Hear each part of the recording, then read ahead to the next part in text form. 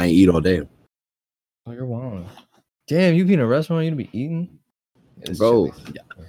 It's not even that. It's like after a while, like you just get tired of it. Like I don't want to be eating Chili's all fucking day. Like eating mad fajitas and all that other shit. Most of the shit I can't eat right now. Anyway, so I thought it was pronounced vaginas. Excuse me? Like chicken vagina? No? Are you sure they're fajitas? That doesn't even sound right. So like if like humans were like fajitas, there'd be like a woman vagina. Yeah, woman vagina. Okay. You know what? I'm not mad at that. I'm not mad at that at all.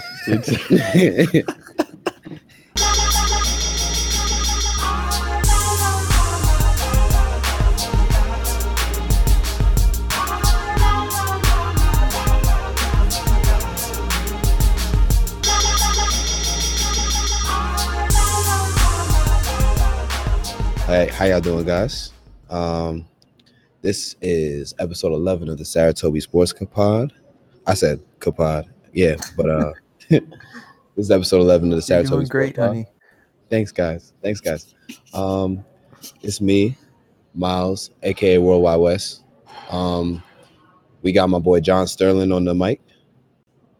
Who else we got? Very good. Very good. Justin, you my number one supporter. I appreciate it. I like it. And I would introduce.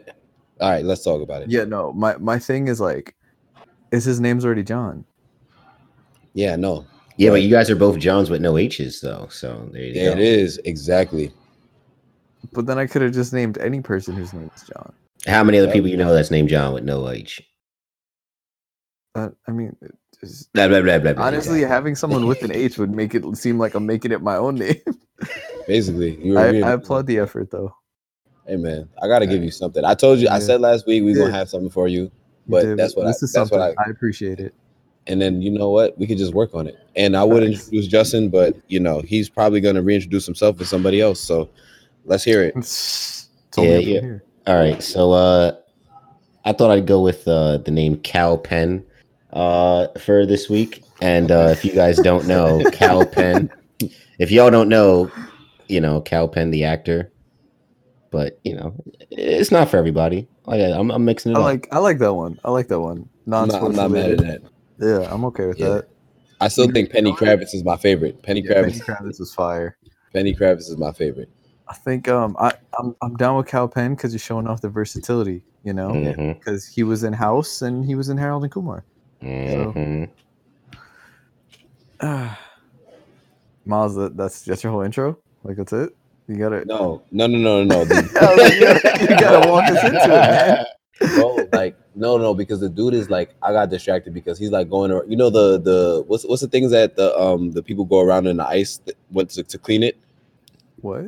And you ever in an ice rink like the Zamboni drivers. Yeah, the Zamboni. Yeah, this dude so he's waxing the floor. Yeah, he's waxing the floor. Okay. Actually waxing the floor. But anyhow. Right. But my son gonna have to record the podcast in the bathroom. Bro, no funny shit. I might have to on some shit. But anyhow, we had a lot of interesting news this week. But I guess we could start with the MLB. Let's talk about a lot of the ALCS and NLCS matchups that's going on right now. Yeah, I mean, since last week we saw the Yankees finish the sweep. Not surprised at all. We own the Twins. Right. They are our sons. Right. I don't even want to spend any more time on that. Like they're just, that's it. We own the Twins. We saw other teams sweating. Saw them Astros sweating a bit. Yeah. We had the Astros almost lose. We had the Nationals steal one, take down the Dodgers, which was wild. That was crazy. I think one thing that a lot of people are talking about is Clayton Kershaw and his legacy as a Hall of Fame pitcher is that he'll be known as this guy that is great. And he has 3 Cy Young awards in the National League. That's good and all, but in the postseason it's like he's just not where yet though. Yeah, basically, and it really puts things into perspective about dudes like Madison Bumgarner, who's been fairly average in the regular season, but in the postseason, some of the things that he's done is just unmatched. Like Tanaka. Yeah. Is it a fair comparison to say that Clayton Kershaw is the Marvin Lewis of baseball? Ooh, Damn, that's tough. Because like this man, like I mean, at least Kershaw has had like some type of postseason success. I mean, he has, although he does have 10 postseason losses, but at least he has some wins in the postseason. But like you said, he's fantastic in the regular season. Much like how the Bengals had, not to say that they've been fantastic under Marvin Lewis, but for the most part, they've always been like what, a 9-7 to 11-5 team, always there at the wild card or division, and always lose wild card weekend. Yeah, work. And I feel like that's kind of like Kershaw. Kershaw will give you maybe one good start in the postseason. After that, when the pressure's just bad. Yeah. See, the thing is that like a lot of the implosion has come when he's come out of the bullpen. It's in those high pressure situations. You know, it's different when you're in the starting pitcher. You come out in you're pitching for the entire maybe like 6-7 innings, and you know you're in your motion already. But coming into a high pressure situation, there's a reason why there's closers and relief pitchers. Like it's it's not the same thing. Yeah, I don't like that. I don't like pitchers. I don't like starting pitchers coming out of the bullpen. In any regard, I think there's like it's almost like they have their routine. Like when they come to the ballpark, and they do that, and they get their arm ready a certain way at a certain time because they know at 1:05 or 7:05 or 8:05 they're going on the mound. Right. But having them in the bullpen, you take all that out, and they're used to having as much time as they want to warm up before the game. Now you get maybe depending on how fast the inning goes, maybe 10 minutes to warm up, and then you get 8 pitches on the mound before the inning starts. I mean, I just don't like having I just wouldn't like having my starting pitcher come out the pen. But I mean, we see it all the time in baseball, so. Yeah, especially when it's like you got a team like the Nationals who feels like got to do it every night. Yeah, exactly. I mean, definitely in the first round is what they had to do, because it was just that was a series that they know they needed to win, and they found a way to do it. This series has been a lot better for them because, when you have Anibal Sanchez about to throw a no-hitter through the first 7 2/3. Same thing, Max Scherzer the next night, first 7 innings, no hits. And then you have Strasburg tonight, who's 12 strikeouts, 7 innings. They don't even have to use their starters like that, like they did in the past series. And it's crazy that they're really about to, come in, and for what it's looking like that they're about to go into the World Series as a wild card. Yeah. And that hasn't happened in a while. Bryce Harper leaves. Yeah, I know he has to be at home sick. But he's so salty. But he has to be. He's holding on to 32 mil, so you can't. You can only be so upset about these things. Yeah, but I feel like he's the type he's gonna be on that KD shit, like where he's really worried about his legacy like that. Yep. Like, and I feel like it's just gonna eat him up. So if he doesn't, yeah. Especially, I saw some. Yeah, listen, I'm listening. Oh, I saw something. I was like, Buck Showalter is interested in Philly's job. Really? I like that. I like that for him. I think it was John Boy who tweeted it too. He was like, "Good fit." I could see that old experienced manager, somebody that actually knows how to manage, and that they saying that they're looking at Buck for the Mets job too. Yeah, I know. Those are the two. They saying that it's him and Girardi going for both of them. Him, Girardi, and Carlos Beltran for the Mets. I don't know how I feel about Carlos Beltran. Managing the Mets, but I think that's just like, I don't know. To me, it doesn't make sense. It's like, why fire Mickey, who's an inexperienced manager, to hire another inexperienced manager? It's I don't know. But it's the Mets, so I can only be so curious. Didn't he almost hire him? I think so, because you're right, because he serves as a special assistant to Brian Cashman right now. So like he's actually in the Yankees organization. So that rumor probably was true. Yeah, and Boone wasn't looking that great last year. I remember I was like, I would have took fucking Beltran. Yep, and then and then 30 plus injuries later, and here we are in the ALCS. Yeah, so, we need to fire the whole training and strength conditioning staff. Yeah, I don't want to get too much into it again, but yeah, they got to go. Well, on the bright side, we don't have to fire Gleyber Torres because he's just been on fire.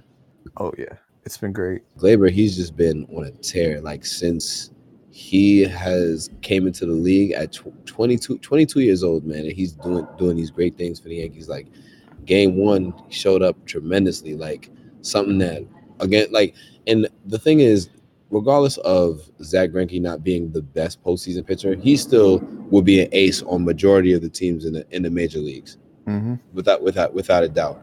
And then come out and do it. He did on what was that, Saturday night. He was like Glaber is just showing to be, and I always have said that, Aaron Judge, he may be the face of the franchise, but Glaber, he's really the heart of the franchise, and he just continues to show us why. He was great, and even Judge in game two, he hit that home run. It was unfortunate that we got walked off, but it's a long series. Overdue. Yeah, most definitely.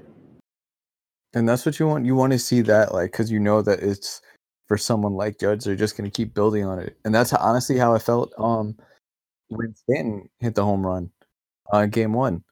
Like, because my thing is, like, Stanton finishing the season, he was hitting the ball well. He's getting on base. It seems like he's getting into a decent flow. Postseason, meh.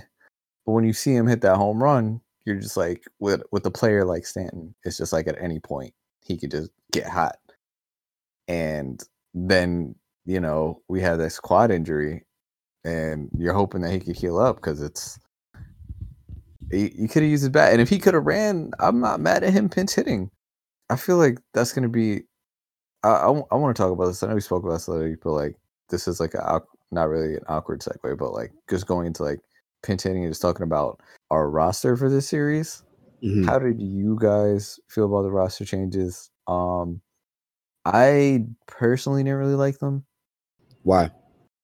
My thing about Hicks is, and I'm sure like, you saw good things and simulated games or whatever to make you feel confident and put him in. Defensively, he's going to be great. Still got to see, his arm is still torn. It's not fully healed, but it's enough. It's kind of like Didi last year. But better, obviously, or else they wouldn't even had him in the simulated games. But I don't know, like, for you to take off a player like Wade, who has more versatility position-wise and was hot coming into the playoffs, and then put in like Hicks, who hasn't played since the beginning of August and hasn't gone against any like major league pitching since then, and then also like bringing in CC, I love CC, but it's like, but my thing is that so basically they went from 12 to 13 pitchers and they just cut a roster spot. I don't necessarily mind what they did because Luke Voit, honestly, he wasn't going to play the series. I mean, this postseason, like, unless Encarnacion, basically, unless somebody was hurt. So I'm not mad at that. Like, Encarnacion, he was hitting at the right time. Mm-hmm. Best defensive lineup is LeMahieu at first, so that's just how it is. And it's like, I love Luke Voit, but I agree. Like, he was really cold coming into the postseason, and Encarnacion's hitting well. So I'm not mad at Voit, but like, I think you keep Wade, and I just don't like. You brought up CC, like, right. I'd rather have like Nestor Cortez. Like, I'd rather have another pitcher who's like pitched better for a longer stretch of time. I definitely can see what you're saying. I mean, at the end of the regular season, like CC coming out the bullpen, they tried it, and it did not work. So I mean, I think that's why they felt like they was comfortable with it. CC, the thing is with him is that this entire season we are expecting him to be a full starting pitcher and pitch 5-6 innings and give us 85 pitches, but that's not the type of pitcher that he is right now. If you let him pitch for an inning, or you let him pitch to somebody, for one out, I think that's something that could work. Yeah, but he almost blew that shit last night. I mean, he almost did, but he didn't. So I mean, I can't really. He got the strikeout, so I mean, exactly. That's what I'm saying. That's baseball. Sometimes, you get the strikeout. Sometimes your first pitch is a walk-off home run. Yeah. Oh my God. Yes. Why take out Chad Green? All right. So here's my JT. Yeah, I'll let you actually talk about it first. Like in the moment, you're kind of like, all right, well, Chad Green's like mowing these guys down. He just struck out somebody. Why take him out? But I think what they were going off of was that the record against the pitchers. Yeah, I don't want to hear it. I don't know because numbers don't lie sometimes, man. Numbers do lie sometimes because you got pitchers who consistently get into trouble, but they somehow work their way out. So then like they'll end up. But on the flip side of that, if he gives up, let's say Chad Green is the one that gives up the home, right? People are going to be criticizing. Oh, why didn't you take him out? The numbers say he's not going to do good against him. Why didn't you take him out? I mean, it's kind of a lose-lose situation. You damned if you do, damned if you don't. I mean, I still leave Chad Green in there because you already know like they have more faith in Chad Green. Chad Green's consistently I think he's just a better pitcher, and then also he was like he was on like completely on. Oh yeah, like you want to talk about hot hand? Like he was like honestly, I don't think anyone could have hit him yesterday the way he was pitching. But then in that same case, if it does fall apart, right? Even if it does fall apart, then you literally go, "Wow, like who could have seen this coming the way he's pitching?" But then people are gonna in this world of analytics and it's in second guessing. 2-7. It does matter. 207 is still a pretty good in baseball wise. 207 is pretty decent. If you're looking at it purely from statistical standpoint, like that's just not a large sample size in general. But then in that same breath, what like you're saying? Oh, he has the hot hand. Then, okay, so when then Tanaka had against Ottavino. Like I'm saying in the if we're going off the hot hand, you could say the same case. Oh, why'd he take out Tanaka? Which I thought was also a really good move. Even though Tanaka was only at like 60 whatever pitch, like 61 pitches going into the seventh inning. We didn't. That's the different game though. Like we didn't need Tim at that point. Yeah, I mean, I guess, but he's still because if the bullpen ends up imploding, you'll be like, oh, why didn't you leave him out you're there? You're already in your bullpen at this point. Yeah, that's true. And you're with someone who you've used as a starter, so he's a bullpen arm that can give you some length. Do you think he was probably looking forward in the series and didn't want to overuse him? That's a possibility. That's honestly why I think that he didn't let Chad Green go, because if they do use Game 4 as a bullpen day, then Chad Green will be getting either that first inning or that second inning, first, second, third, like however Boone wants to do it. So you don't want him. How do you guys feel about that? About I don't mind it being a bullpen game. I mean, instead of Tanaka. It worked in the regular season. I think we were 12-1. The Yankees were in openers. Then and Chad Green did great as a starting. Like he only had one loss, I think. Yeah. Yeah. But I mean, I don't mind it, to be honest. I mean, especially it really all depends on what happens Game 3. Mm-hmm. But I think our bullpen is better than anybody's bullpen. So I agree. And I think our offense will do, like, you already saw what our offense did the other night against Zach Greinke, who's, like I said about Zach Greinke is going to get destroyed at home. Well, right, and that's probably going to happen Game 5, but no, Game 5. Or it depends on if Houston does a bullpen day, because that's what they were talking about. They're talking about Game 4. Both teams might do a bullpen day. If it's a bullpen on bullpen situation, I'll take the Yankees against anybody. I don't think they can afford that though. Astros can't afford to do a bullpen game. Astros can't hang like that. Yeah, most definitely. And it's funny because they like one of the things that I saw is that the Yankees, they've never, like, between Britton, Canley, Ottavino, and Chapman, they never used them 3 games in a row. I feel like that might come to an end, like, with this series. But even so, it's like they're so rested, especially in September. Like, they barely played. Chapman barely played in September, which is why I think that Boone is gonna have to extend him more. And he did it in the Twins series. But if you think about it, that's the only time in the year that he did that. Like, and that's why when he came back out, he looked off. Yeah, exactly. And you know, like, Chapman is still Chapman. Like, he's still one of the most. I would still argue that he's the most consistent closer in the MLB. However, it's like with all this said, these guys need to be extended a little bit. My biggest problem was that Britton looked really good, and I thought he could have won another inning, but he didn't. I think that was the main move that bothered me. Chad Green not what's it called? Chad Green not going an extra couple innings or extra I don't know. innings. I just don't trust Ottavino that much.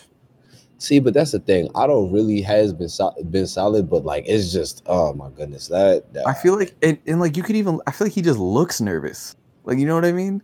yeah. Like I don't know. I don't really trust him, and I feel like I don't know. See, for me, for the longest time, Britton was always the one that was most suspect to me. But then his second half has just been so underratedly crazy. Like he just he gets guys out, grounds guys out. But going ahead to game 3 of the series, this should be very interesting because you have Severino at home versus the most likely Cy Young candidate for the American League and Garrett Cole. I just want to know what y'all thoughts are in regards to like game 3. How do you think the Yankees should tackle it? Like in terms of, I feel like Severino's I feel like he's gonna pitch well. I feel like he's still on that, like, I need to shed this idea that I don't pitch well in the postseason.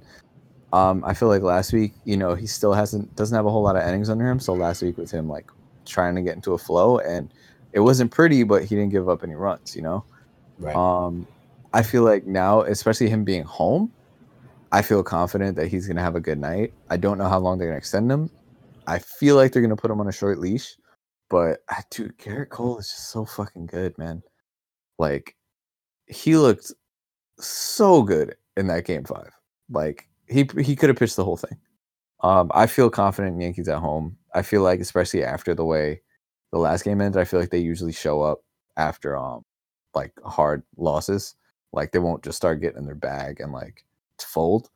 Usually when they face adversity, and that's the thing that they've consistently had all season, they show up. So right. I feel good about game 3. I think Cole is still gonna pitch his ass off. I think it's gonna be a low scoring game, to be honest. I was like, you might end up just hitting him once or twice, and that might be it. It's gonna be tough. I think the key going into this game is that the Yankees gonna have to work counts. They're gonna have to work pitch counts. That's gonna be the best option for them to, get Cole out of the game, because that's gonna be the ultimate goal, is to try and get him out the game, because his pitch count as high as possible, so they'll pull him. Yep, exactly. Because he's gonna do. I still think that he's due for a bad start, but who knows when and if that'll happen. I don't think we faced Garrett Cole this year. Definitely not at the stadium, but I think that game 3 is gonna be tough, but going forward, at least the next game 4, will most likely be a bullpen game, and then the game after that, we'll probably have Tanaka starting again. So yeah. I'm not necessarily worried going forward. Just going forward in the series, and this is if necessary games. If necessary games, those game 6 and game 7, that's Garrett Cole and Verlander, game 6 and 7, pitching at home for them. That's concerning a little bit, especially how the start with Verlander went. Mm-hmm. Not that it was bad. We worked them, but we made it messy. Yeah, that's not. You can't always necessarily rely on that. Lightning don't always strike twice, especially with somebody as good as Verlander. But I guess we'll see going forward. For all we know, we might just win the next 3 at the stadium. That might be it. That would be great. But speaking of Verlander, let's talk about how upset we all were when LeMahieu got sent home. Oh man. I mean, man, I don't know if you guys saw the screenshot. I saw the wide angle. I don't blame him. Yeah, I do. I don't blame him. I don't blame him either. How far the ball is. No, this is. I would expect. Carlos Correa made a great play. Right, it was a perfect play. I'm not gonna say. Yeah, but LeMahieu's not the fastest dude. First of all. Okay, that's fair. That's one. 2, the moment that ball's in the infield, I'm not sending him. I'd rather take my chances with the bases loaded. Verlander's already showing some signs of cracking and adding up more pressure on him than sending LeMahieu home in that situation on a ball in the infield. Question. Yeah. All right. So you remember back in the ALDS, Astros versus Rays, and that crazy sequence on that double, hit to the wall and they did the relay and it was a perfect throw to the home plate. Mm-hmm. Yeah. I mean, would you not have sent Altuve in that situation? Oh, I definitely would have Yeah, sent him. but it just happened to be it was the perfect relay and the perfect throw. I mean, I think but if it's not a Altuve's faster than LeMahieu, and look what happened, he still got out. But again, that's an easier decision because you have someone more athletic. But I think you can't defend against perfection, which is what the play was. It was just I think it was a great play, but at the end of the day, I'd rather take my chances than having the bases loaded than sending him. From where he sent him, the ball wasn't even in Correa's hands yet. The ball got into Correa's hands about when he's passing third, telling him, "All right, like come on, like keep going." Then the ball finds Correa in his hands, and then he just makes a spot on throw, and he's in the infield, so that's why I got to home plate so fast. That's why I don't send him. Again, I understand the decision to send him. I understand the decision to send him, but there's still a case to not. And to me, that case to not send him wins out. But then, I mean, if let's say you get the bases loaded, right, hit into a double play or something like that, wouldn't you also get the backlash of maybe you would have sent him, you'd have that. Who was that battle? What happened? I think it was Gardner who hit it. So if it was Gardner who hit it, he was batting fifth. After him was Maben? No. I'm trying to think. But anyhow, I don't know. I don't think it was necessarily a bad decision. In the moment, I mean, it made sense. And I'm thinking like, all right, it bounced off. It looked like it's bouncing back. The ball finds his way into Correa's hands, and then, he made an excellent play. I don't really think he was wrong for sending him. I feel like I would have sent him too. If it was like Encarnacion or like Gary, I would have held him up. Oh yeah, in that case, yeah. Yeah, but I'm only sending him if it's someone who I know is like, dude, LeMahieu is an average athlete. There's only I mean, athletic. By that logic, there's only like two players in the Yankees I would be confident in sending, and that's Maben and Wade. Athletic. Yeah, but not all that athletic. I wouldn't. Sorry. So would you? No, send you Judge? Literally. I don't know. Hold on. You could have sent. Would I send Judge? Like I'm not sending anybody, but like Maben, Wade, and Didi. I don't know. You can send in that lineup. You can send Urshela. You can send Maben. You can send Gardner or Didi. Urshela don't be running that fast, but he's still more athletic than LeMahieu. I don't know. The way that LeMahieu got thrown out, dude, it was not even close. Like, it wasn't even close. But somebody faster probably still would have got thrown out. No funny, because it was that perfect of a throw that like even like Tyler Wade would have been gunned out. Would have been more bang bang, but right, like if he threw, it would have been closer, and then you would. It would have been closer, then you'd been like, oh yeah, totally get sending him home. I think in the playoffs you got to be aggressive. Especially against Verlander, bro. Those opportunities don't present itself like that when he's on the mound. And if you could steal one, yeah. I don't know. LeMahieu's not stealing one for me. All right. Anything else you got to talk about baseball? I think. Last thing. Shout out to you get like us all being completely wrong about the Braves winning. Oh yeah, yeah. Braves are some frauds. They are some frauds. Our picks got absolutely blown up from when we first started. Oh yeah, absolutely. But that's just because, they folded. Well, the Cardinals, I don't even know, bro. The Cardinals I don't even know how they're even in the playoffs right now because the Nationals are embarrassing them. But yeah, man, the Nationals are.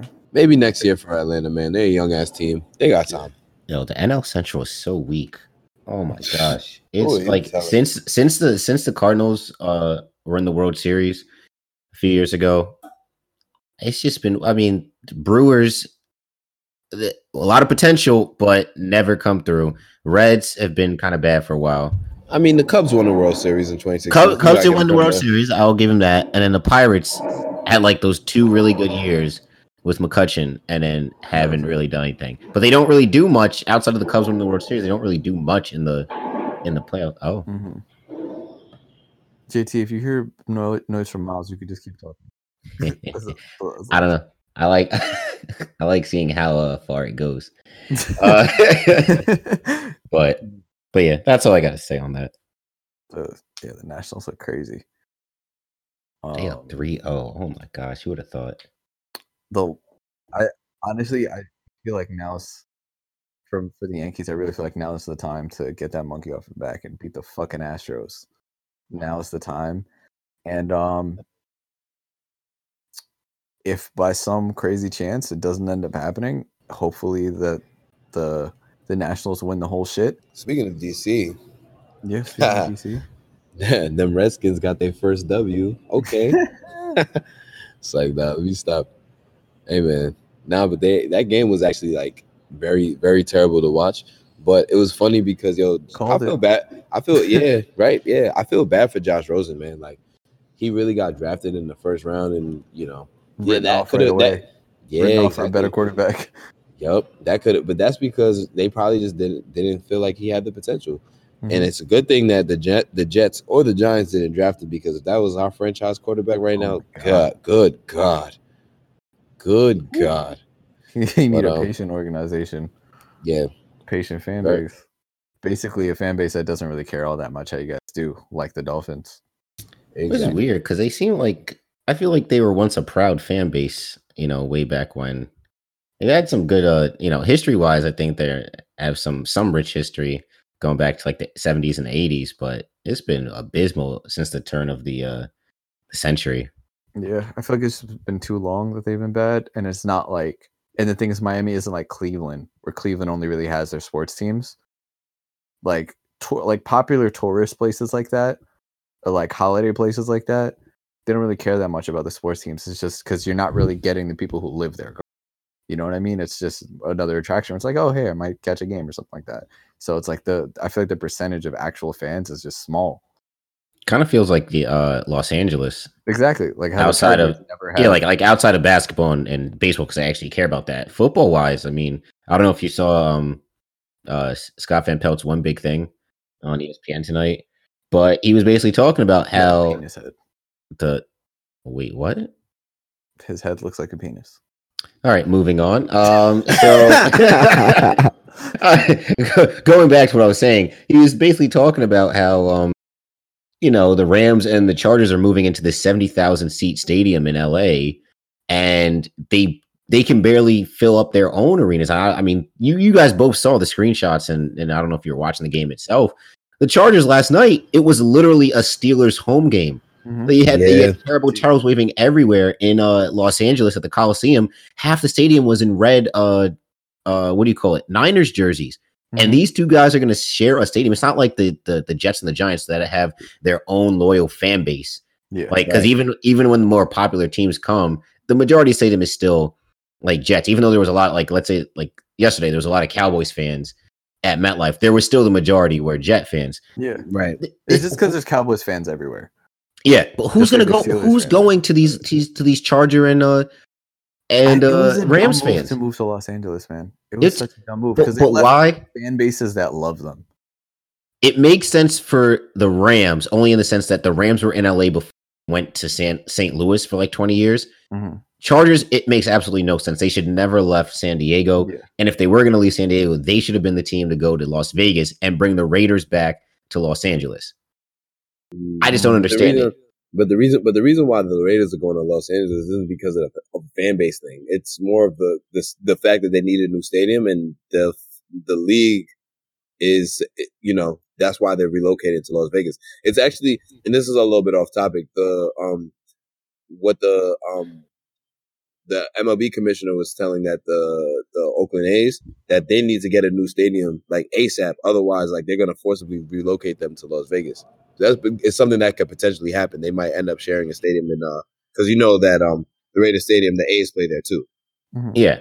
So but anyhow, going back to what you're saying, JT, I don't know. That's very weird. Like how the San Diego Chargers moved to LA, because it's like, what affiliation do they None. have? Zero. Absolutely zero. I think that summed it up best was when they first moved. Their logos were the exact copy of the Rams logos. Yeah, and they were like, "Oh shit!" Like it was just a dumb move. And like again, like I guess you can make that argument for the Rams, but still, like the California football fans, unless it's Raiders, like they're just not that into it. They don't. And They then don't you're care. gonna move to LA and you're gonna be like, oh, okay, they were there 20 years ago, but like places like St. Louis don't have shit going on outside of their sports teams. You're not gonna find another fan base that loves them like that. And there's a dude from Temple who I knew from St. Louis, and he was genuinely hurt when they left, and he's just like, yo, like this is it, like that's all we have is our teams.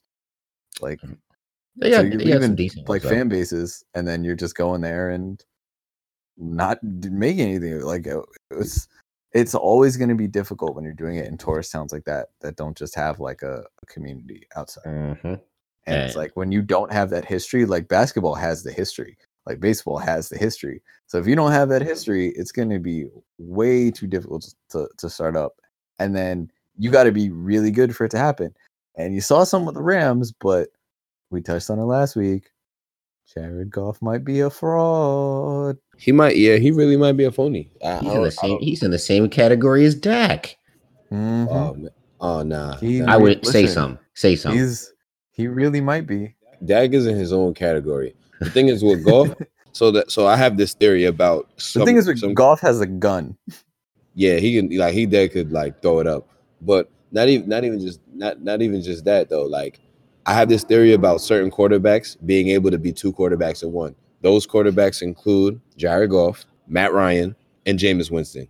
Because on their worst days, they're bad. Like Jameis threw 5 interceptions the other day, but on his good days, they're good. But Dak, bro, that's the thing with Dak. Dak is just always average, even with Amari Cooper. He's average. Yeah, on his good days, he's average. Like I just realized something.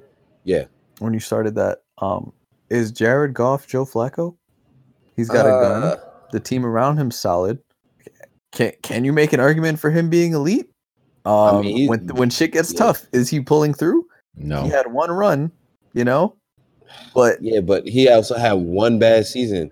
When the running game isn't there, it's it's tough. I mean, I think it's tough to really say that he's a fraud this early. I mean, this is really only his third season. Yeah, but and they weren't supposed to be good until this year, to be honest. Well, right, but even so, it's like something is falling apart. Obviously, Gurley's been hurt, but I don't know. You would think that with the weapons that they have throwing the ball, they would be a little bit better. But it's just not really. It's not really coming together for them like that. But I can't say he's a fraud just yet because he doesn't. Yeah, he's too young. It's early. Like for all we know, next season he can have the season of his life. But I will say that like Ryan's MVP year. Yeah, exactly. There it is. But I feel like now, at least for the moment, like the debate between him and Carson, like who was the better quarterback to come out of that class, I think for now that's settled. If that even ever was a debate, but I feel like after last season and Carson being like in and out and hurt, and Goff was putting up like his career numbers, I think we see now that like Carson is more of like the consistently good quarterback, at least for now. That could change, even though they lost on Sunday, the Eagles, but it wasn't his fault. That was not his fault. Yeah, I could say that, man. But Kirk Cousins was out there looking like a bad man. Bro, what's your thought? Is that a more fair comparison? Jared Goff to Kirk Cousins? Like he'll show you. He'll show you. All right. That's a good one. He'll have a good year. Then he'll have a bad year. Then he'll have like a half good year. Like I feel like that's the trajectory that Jared Goff is going off. And is he as good without Sean McVay as he would be with No. You can't say that though. You can't. Like, I just think Sean McVay is a really good coach, and I think they've put he's been in a system to succeed. I don't think Jared Goff is bad, but I do think this is recency bias and also just part of him being so young, where it's like when you have success early on in your career, you expect sustained success, or you go from there. So when you start to decline, everyone takes it a lot harder, and then it's just like, hey, what's really going on? Like you're the decliner, you're standing pat, and at this point, you really gotta try and make something of yourself. This is where it's gonna come down to. Like when you're in that much of a position to succeed, you have a good coach, you have the offensive weapons. The only thing you don't have is consistency in Todd Gurley's health, but your backs are decent enough, and with the wide receiving core you have, you should be able to do something, And you have the best player in the NFL on defense. Okay, that's all good and all, but based off what you're saying, then Patrick Mahomes might be a fraud too.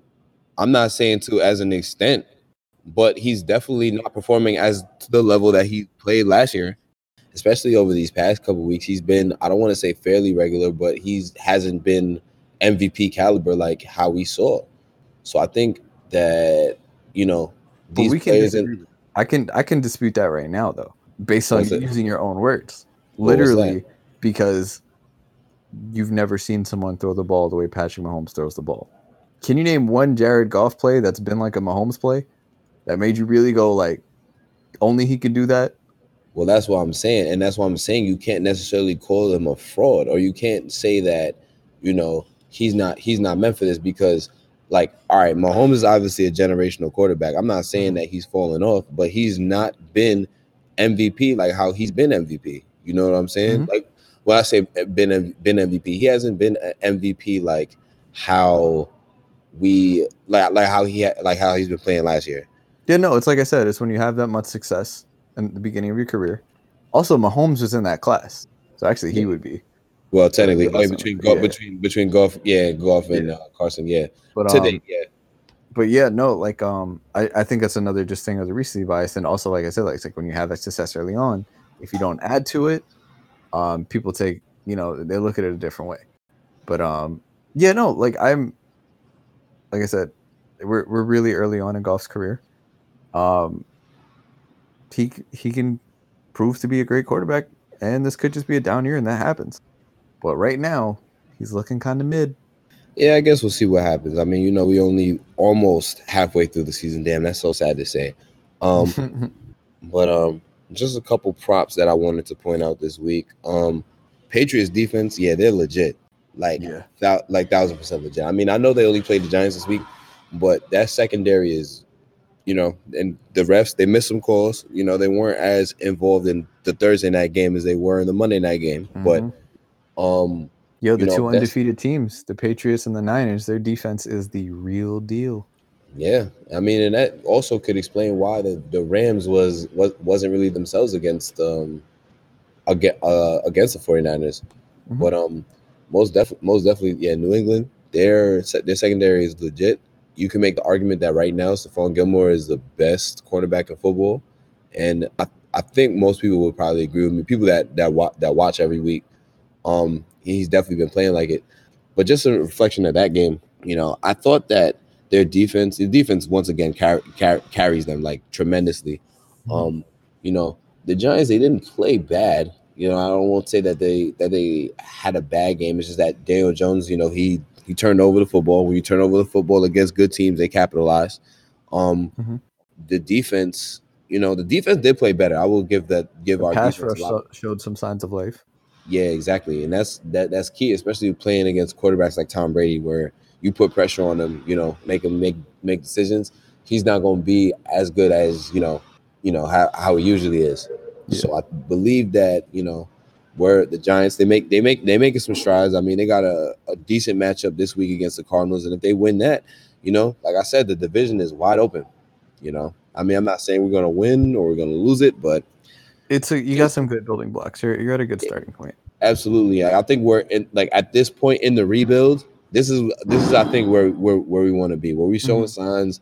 Daniel Jones, he has to continue to get better and take care of the football. That's the interceptions is something that we weren't really seeing, but obviously against the best secondary in football right now and the best defense in football, that you figure he's going to make mistakes. The Patriots 12-0 against rookie quarterbacks at Gillette Stadium. So, now at this point, soft ass schedule. Yeah, well, to the low key, they actually you can't even say low key. High key, they have the only team they really beat is Buffalo. Yeah, they've had a super soft schedule so far. Yeah, but it'll get harder because they play the Chiefs later on, and they played the big bad Jets this week, who just came off of a real surprising win. We all picked Dallas. Oh, is that my cue? Oh yeah. Well, all I have to say is Jets. Jets. You know, it feels good to win, but it feels even better to win against the Cowboys. And I know Miles can understand where I'm coming from. Man, because his team plays in the same division as Cowboy fans, and Cowboy fans are, oh man, I know Stephen A. Smith has like his own like vendetta against Cowboy fans, and for a while I didn't have a problem with Cowboys fans. They were just there because Jets never really had to play them. We play them every 4 years, and it's like, all right, whatever. But speaking of which, the Jets are 3-0 in their last 3 games against the Cowboys, and in succession, they've been beaten by Mark Sanchez, Ryan Fitzpatrick, and now Sam Darnold. That's beside the point. But it was just an amazing game. And you know what was great about this is that the offense looked like how it was supposed to look. And for the last like 3 weeks, it's like, oh, Adam Gase is supposed to be this offensive guru, and the offense is looking trash, blah blah. Maybe Gase isn't the right coach, and it's like, dog, he's playing with a 3rd-string quarterback that got cut. He got cut this week. So that should show you how bad Luke Falk is. No disrespect to him. I mean, he's an NFL. He was good enough to get to the NFL. So it means he's talented, but he's just not talented enough for what the Jets needed and what the NFL requires for a starter. And that's what Sam Darnold was. Literally, the first play action, I think it was like a 17-yard gain to Crowder. And I was like, all right, he's back. Like, this is going to be good. And for the rest of the game, for the most part, it was a solid game for the Jets, top to bottom. I mean, I thought the secondary is going to be the biggest key. I thought the Amari Cooper injury in the first half was big. I think that's really what the big difference in the game was. I think if he's healthy throughout the game, it's a totally different game. I think there's more of a passing attack there. I think if he's healthy, they lose. It is quite possible. I think the Cowboys would definitely be throwing the ball more if Cooper was on the field as opposed to off the field. But you got to play who's out there, and you know. Then I think Cobb. I think Cobb was also out too. Yeah, Randall Cobb was out. It was just Gallup and Tavon Austin. Yeah, that was out there for the. But you can't take any mid quarterback. He's got to have a little bit more. Yeah, I mean, I don't disagree with you there. I don't. I mean, that was a quality win for the Jets. I'm not taking anything away from them. At the end of the day, for all of this talk about how good that Dak is, they got Zeke. You know, they got a solid defense. You know, that's a game they should win. That's a game that they shouldn't have lost. But to be honest, the Jets came out fired up. Darnold came back. You know, with his rim protecting. You know, I give them mad credit. You know, Darnold had them boys looking different. Yeah, he looked like a whole different team. Yeah, exactly. I saw Robbie finally got someone who could get the ball to him. But you see that, right? As the offense works different with Darnold back there. He can actually make those throws. He's not like he's not a deer caught in the headlights. He actually knows what it takes to get the ball from the center and get the ball to his wide receivers. Everybody just looks so much better. Yeah. And that's what made it great. And I'm not now going into Monday night. I don't expect them to win, but I do think it's going to be very competitive. The Jets always play the Patriots close and tough at home. It's going to be Monday night. They're going to be coming off a big win against the Cowboys. Yeah, it's going to be good. And to be honest, Patriots offense has not looked that good, even though the Jets lost 30. They gave up 30 points. You know, and up in Foxborough a few weeks ago, the defense only gave up about, I think, 17 of those points. The other 13 came off of defensive scores. So, I mean, hey, if you can hold Brady and the Patriots only 17 points of offense, you give yourself a good chance. So, I'm not saying and predicting anything, but I think the Jets from here going forward are definitely going to look like a different Jets. And after this Patriots game, they start a stretch where they're going up against teams that are sub 500. They got in no particular order, they have the Redskins, they have the Dolphins, they have the Giants, they have the Bengals, they have the Bills again, and somebody else that's really bad. But the Bills aren't bad. Well, aside from the Bills, but I think with this new look team, I think y'all play the Dolphins. Y'all play the Dolphins twice, so we still got the Dolphins twice. We got the Giants, the Redskins, Bengals. I know we have the Steelers and the Ravens later in the season. Steelers game is looking very winnable. I think the Jets could finish the season 8-8. It's possible. If Darnold can stay healthy, yeah, I don't disagree with that. I think because for some reason the AFC East just has such a light schedule this year when it comes to the teams that we play the NFC East and the AFC North. Yeah, so AFC North is only light right now because we don't know what's wrong with the Browns, which is unexpected. Like if you look at the schedule, it doesn't seem like it's light when you play the AFC North. Playing the AFC North is never light, but the Bengals are trash. Ben Roethlisberger is out, and it's just the baby Browns right now. Just need to grow up. Yep, and them damn Ravens that just beat the ass Bengals. Shout out my man's Lamar Jackson. Yeah. I mean, JT done. We could talk about it. Any last words on your Jets? I do think it was a great win. Offense looked amazing. I still don't think our secondary is good. I think a good quarterback's going to eat them up. Oh, of course. That was my main concern. Shout out to them. Mid-level, they didn't have to worry about mid-level Dak. So definitely did that. I will end it on this. It's like, you're a Cowboys fan and you go in and you're like, oh, but we got Dak, we got Zeke, we got Amari Cooper, we got Thorne Lee, Tony Romo on commentary. What happened? Oh, also, which was a big play in that game, the missed field goal, I think, was the biggest play in that game. By a mayor, I think his name is. That missed field goal, that missed field goal was huge because it was right after the Jets. It's right after Sam Darnold had thrown that interception by the goal line. It was the very next drive. Turnovers. Got to capitalize. Yeah, there you go. Good teams do that. Is can we talk about the Cowboys head coach being mid as well? Oh, Jason Garrett. He's always been mid. Yeah. It's not going to be his job after this year. It's going to be Kellen Moore. It's going to be Kellen Moore. That's who they want. That's their guy. Mm-hmm. That's their offensive coordinator. But I think Garrett's days are numbered, to be honest. But he's never really been a coach to me. He's just always been a figurehead to Jerry Jones. That's kind of what. Yeah, I agree. That's the only thing that saves him. Jerry loves him like a son. Yeah. So that's the only way his job is safe. And even if Jason Garrett gets fired, he might not even get completely fired. He might get exactly. I'm about to say, he might get a front office job or something like that. But they have a big game coming up this Sunday night. They play the Eagles, and that's depending on if with the Eagles' health, that can go anyway. That's what I'm saying. The Eagles have no secondary right now. Yeah. But Amari Cooper, he hurt his quad, so we don't know if he's playing. And if he's not playing, and your best receivers are Gallup and Tavon Austin, then I don't know. That one might go in the Eagles' favor. I guess we'll see. But speaking of no, it's my turn. Oh yeah. Well, yeah. I tried to segue you in, but you didn't really take advantage of the opportunity. I mean, I did it before, but I just wanted to make sure JT. Listen, it's been a big week for JT. All right, you're right. You got it.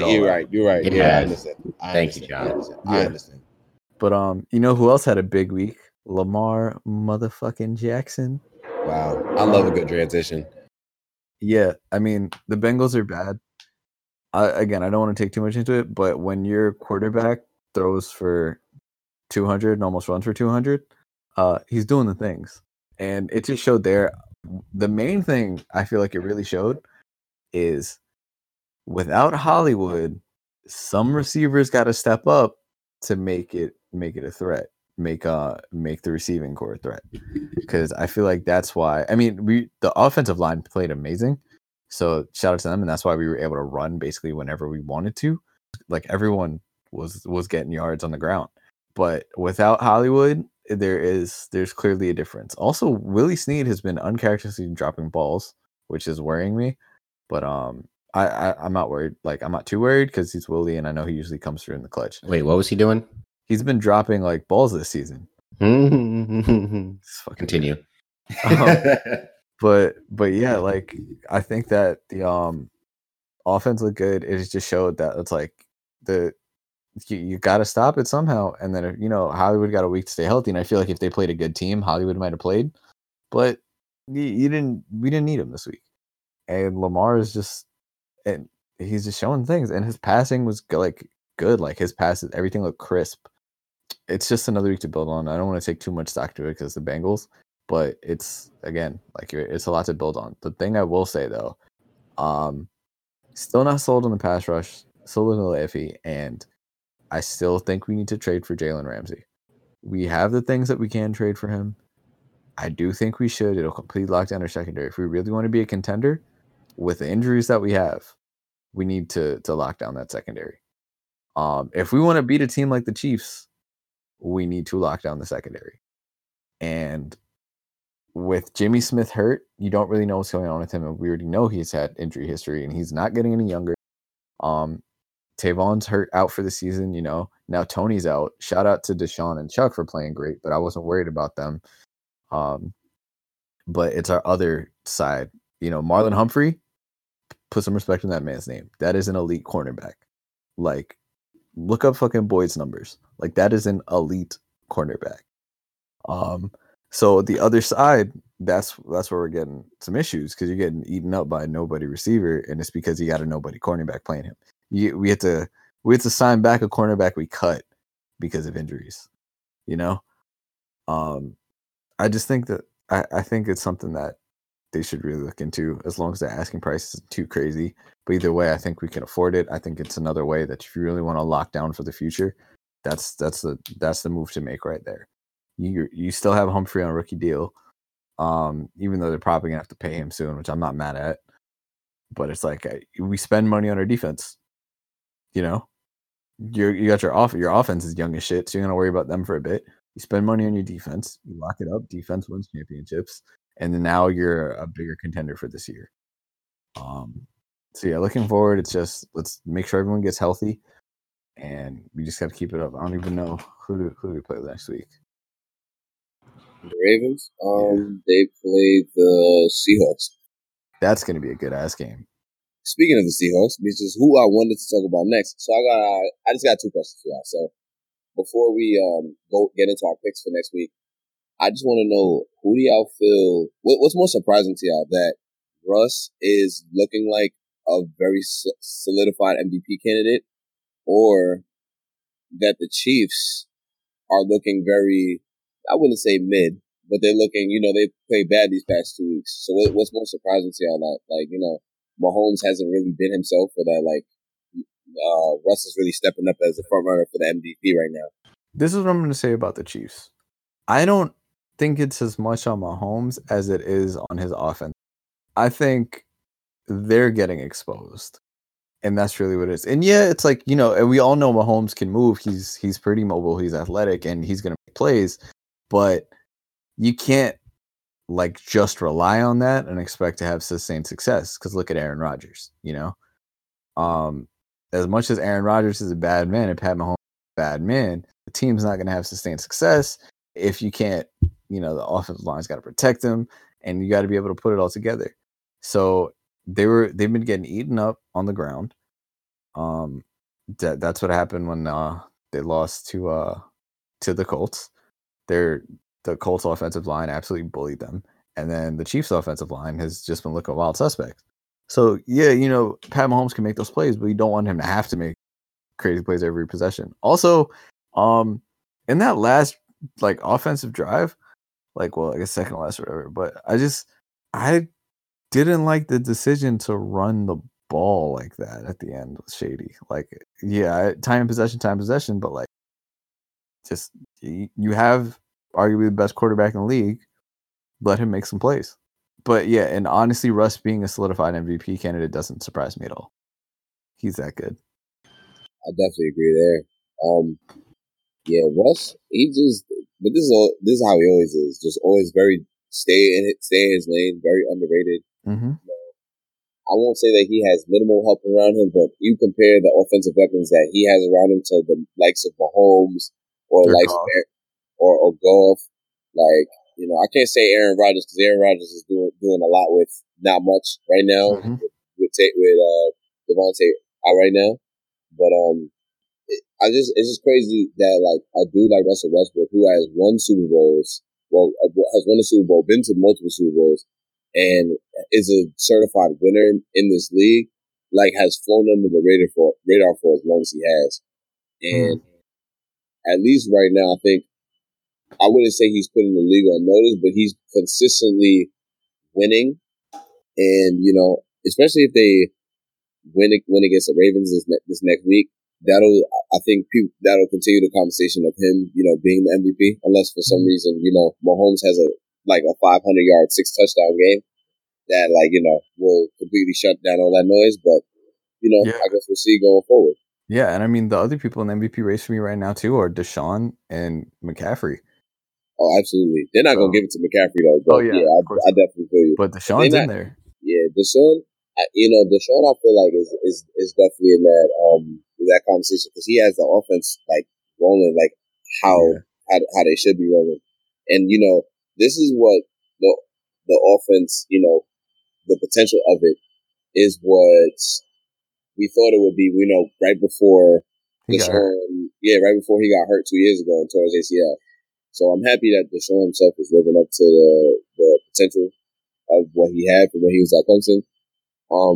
And so there's a couple good matchups this week in terms of the games. Actually, there's a lot of good games this week. Just like this week, there was a lot of good games. My game of the week for this past week was definitely Kansas City at Houston at Kansas City. I love watching that game. But if that's all that we have for now. The last thing I touch on is tonight's game. Oh yeah. Man. Oh yes. Oh yeah. Yeah. The officiating. Well, the Packers I feel like got into such a difficult situation because the people was just dropping the ball. That's one. Straight up, the amount of drops on big plays can't be happening. Hitting receivers in the hands, the face, you know what I mean? Just too many drops. But even so, them officials, man. Two very big calls. I don't know, bro. I just don't see how on the final drive that those hands to the face penalties, and I mean, all right, whatever. Whether he had his hands to the face or not, those weren't game altering plays. It wasn't a pass interference. It wasn't so he even got sacked. It's just it's just flags. This is in the clutchest moments of the game, and the officiating this year has been very tic-tacky, just throwing a flag on everything. Mm-hmm. And JT, you even saw the end of the Jets game where they threw 6 flags on 6 consecutive plays, man. No, it was that was egregious, and I'm not to say that the NFL was rigged or anything, but it looked like they were trying to give the Cowboys that win. The pass interference down by the goal line right before they scored the touchdown with Zeke when he was being guarded by Blake Cashman. Awful call because Cashman turns his head right at the last minute to knock the ball away. The pass interference on Jamal Adams was a horrendous call as well. I mean, it was just, for some reason, the league officials have been pretty bad this year. Right. And I don't know what's going on. Hopefully it gets corrected as the season goes on, but it's been bad. And my biggest problem is that, with this new rule that you can challenge pass interference, a lot of times it's pass interference and they don't overturn it. As you saw in the Giants game at the end of the game where he threw it to Golden Tate and that was clearly pass interference. It was clearly pass interference and they didn't overturn it. It's just frustrating watching it as a fan because it makes you not know. It gives you a more difficult interpretation of what the rules are. Mm-hmm. I didn't see the Golden Tate play, but the thing I'll say about that is I know that especially in preseason they were throwing the pass interference early on to see how they're going to call it, those challenges. I think it's a good challenge to have, but it's things people got to realize is something that could be considered from the the textbook definition of pass interference, from the rule standpoint, probably happens on every play. And right. You can say the same thing about holding. Absolutely. Yeah. Part of the reason why the challenges, I feel like why none of them have been able to be overturned is it has to be egregious. Literally they go, and in the rules it's basically up to the refs or up to New York if you're challenging it to decide if it was enough. It's not if it was pass interference, it's if it was enough. Again, I didn't see the Golden Tate play, but for most of the other ones, it's just been it's pass interference, but they were both fighting, so pass interference on both of them, or it's such a small amount, it didn't have any effect on the play. So I feel like that's where a lot of people, coach in particular, aren't really getting it, where they're oh yeah, that's pass interference. I'm if you look at anything close enough, you're gonna find something wrong. But it really comes down to what they decide. And usually it's just if it's egregious, they'll give it to you. But I feel like they're being better on calling the egregious ones right away. I also do like the that you can challenge it if it was called pass interference. I like that because I feel like a lot of times you'll get it where it's like a wide receiver trips over themselves so their legs get tangled up, and then you get called on a pass interference and that's not a pass interference. Right. So I feel like it's going to be, especially later on in the season, I feel like that's going to be more clutch than actually going for the pass interference calls. Yeah.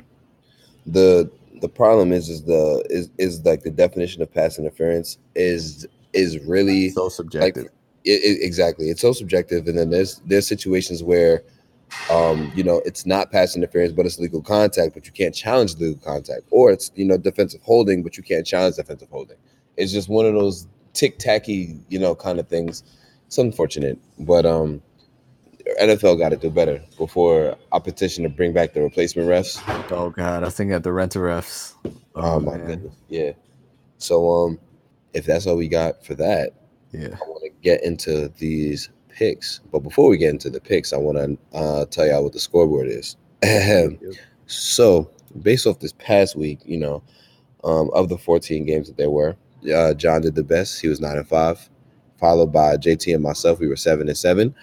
And the total scoreboard is 62-30, 62-30, John and JT, and then me, two games back in the loss column.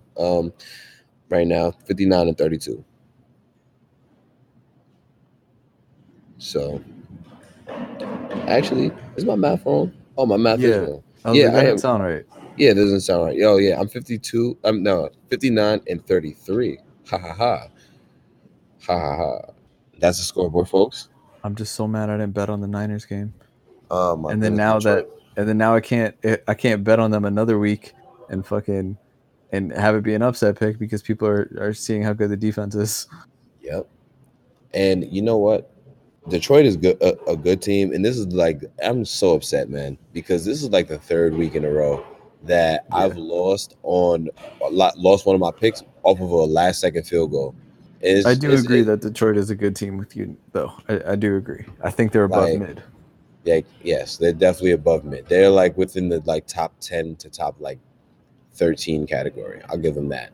Okay. But anyhow, so we have Thursday Night Football, Chiefs at Broncos. The Broncos are bad. And the Chiefs are not going to lose that mid. They're not going to lose 3 straight. There's no fucking way. Definitely not.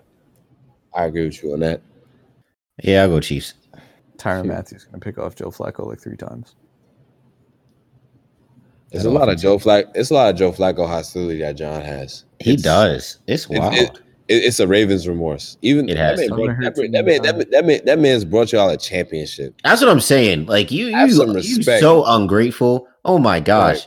Right. Like Justin might not ever see a championship in his life. John has seen a championship in his baseball team, his basketball team, and his football team in his lifetime. And he's over here like, ooh, woe is me. I never said that. I just, after we got hoodwinked and bamboozled and all that money. It doesn't matter. You still got a ring in the last 10 years. And I'm grateful. Never said I wasn't. It's ridiculous. But it was a team win. Someone had to take the ball under center. Yeah. Y'all crazy. All right. Dolphins at the Bills. Bills. Yeah, Bills. I don't know, man. Stop it. Don't do that. Stop bro, it. Matter of fact, go ahead. Go no, ahead. I'm not. I'm just saying, they subbed out Rosen for Fitzpatrick, and Fitzpatrick had them boys rolling. They almost got their first win. That was the same case earlier in the season, though, because they subbed out Fitzpatrick for Rosen, and Rosen actually looked pretty decent. So it's kind of like a back and forth thing. Switch him every half. Basically, That's what it is. Just for the record, I'm going with the Bills. I'm just saying, don't be surprised. The Bills could win this game off the strength of just defensive points. Yeah, you're right. so let me stop bugging. All right, word. So, Jaguars at Bengals. Jaguars. Minshew. They're not dropping this many in a row, and the Bengals are bad. Minshew mania. AJ Green is not playing. Minshew mania. Ooh, I like this one. Vikings at Lions, and I have Detroit. I'm taking Detroit. I don't see Kirk Cousins having 2 good games in a row, and the Lions defense is solid, man. Matt Patricia is doing his thing over. Yes, he has them boys rolling. I will say this is the first Lions game that I actually watched, so yeah, I feel more comfortable like picking them. I'm going Vikings just because. Just because? Yeah, it's because I like. It's interesting how after he got called out by his wide receivers, the very next week 2 touchdowns to Thielen, and then the week after that 2 touchdowns to Diggs. 3. I don't know. Yeah, but 3 at the same touchdowns time, to Diggs. Yeah. At the same time, the Lions secondary is way better than the Eagles secondary. Because the Eagles secondary is non-existent. This is true, but then Dalvin could have a big game then. I just think the Lions just have an overall better defense, and they have a good defense. Yeah, I just don't trust Kirk. Kirk's down. Like his downfall is consistency. So you expect him to have 2 good games in the same week? No, I expect him to have 3, and then the other 5 just be terrible. 2 in the same week. I also wouldn't be surprised if this was a high-scoring game. Yep, it's in Detroit, right? You said it's in Detroit. Yep. Oh yeah, track meet. I like this one. This next one, Raiders at Packers. Raiders have not let me down this year when I picked them, but it's the Packers and it's Aaron Rodgers. Pack at home. I'm gonna go open on this one, and I'm gonna quoting a wise man, just because. Thank you. And then, sorry, I forgot I'm reading off the picks. So yeah, then we got the the Rams at the Falcons. Oh dang! Oh no! Oh brother, this guy stinks. So this is like the equivalent of Washington at Miami. Yes. No, it really is.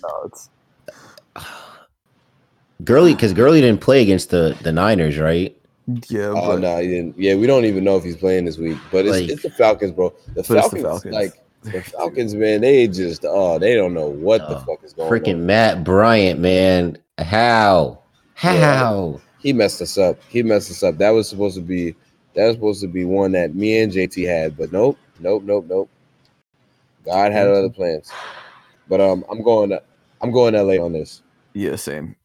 Don't do it, JT. We've been hurt too many times by them. Don't do it. Right? This is ridiculous. It's like every time you want to pick Atlanta, it's just like you just regret it right after.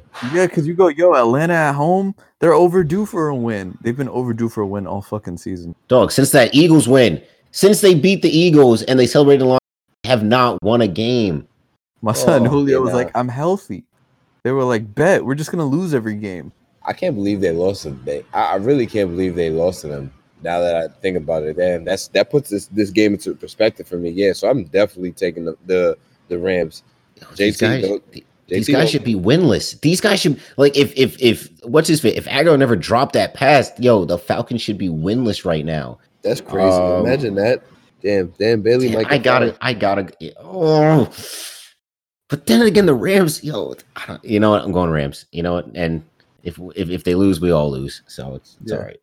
I said Dan Bailey. I meant to say Dan Quinn. Sorry, just for correction purposes. I like this. Texans at Colts. Ooh, division matchup. Let's go. Black quarterbacks, baby. Oh yeah. 2 weeks in a row. Colts at a bye.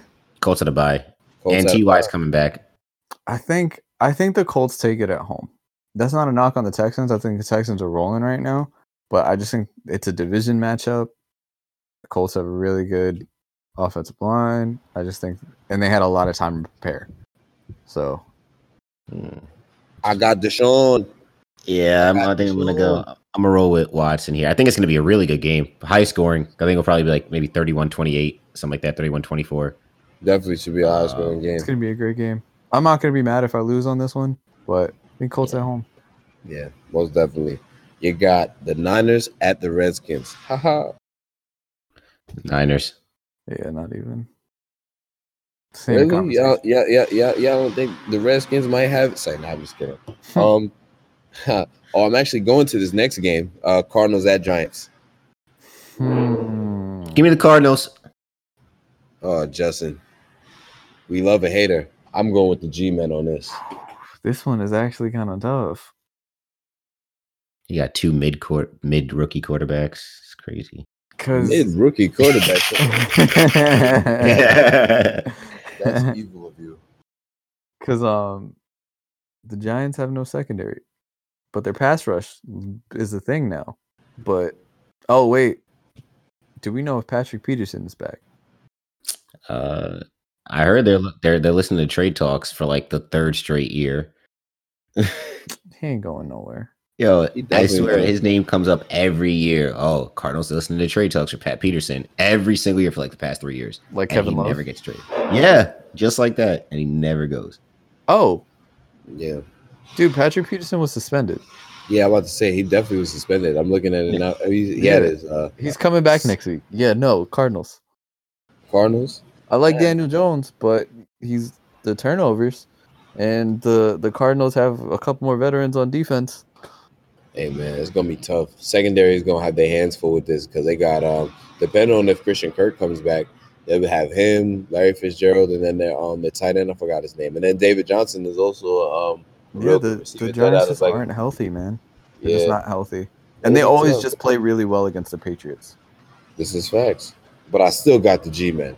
I might be wrong, but who cares? All right, So you got the Chargers at the Titans. I'll go Chargers. I'll go Chargers too because the Titans. Every time the Titans play, I just don't tune in because it's just like they're the least interesting team to watch in the NFL right now. I'd rather watch them. I would rather watch the Dolphins play, and I mean this wholeheartedly. I would rather watch the Dolphins play 60 minutes of football than watch the Titans play 1 quarter of football. Wow, they're just I can't do it. That's wild. Yeah, I'm going Chargers. They gotta win something, right? I would hope so. I mean, they just lost 2 straight. Yeah, and Mariota got benched. So yeah, he did. He did for Tannehill. Ironically enough. So we got us this. I like these last ones. Saints at Bears. I'm going with New Orleans. Well, they're coming off a bye week. We don't really know if Trubisky's going to play or not, but because he has an injury to his non-throwing shoulder, who knows? But regardless, I don't think it matters. I'm rocking with the Saints in that defense and my man Teddy Bridgewater. Yeah, I'm going for the Saints as well. I'll go Bears. That game's gonna end like 13-10, isn't it? Yeah, it's gonna be that joint is gonna be the farthest thing from a shootout.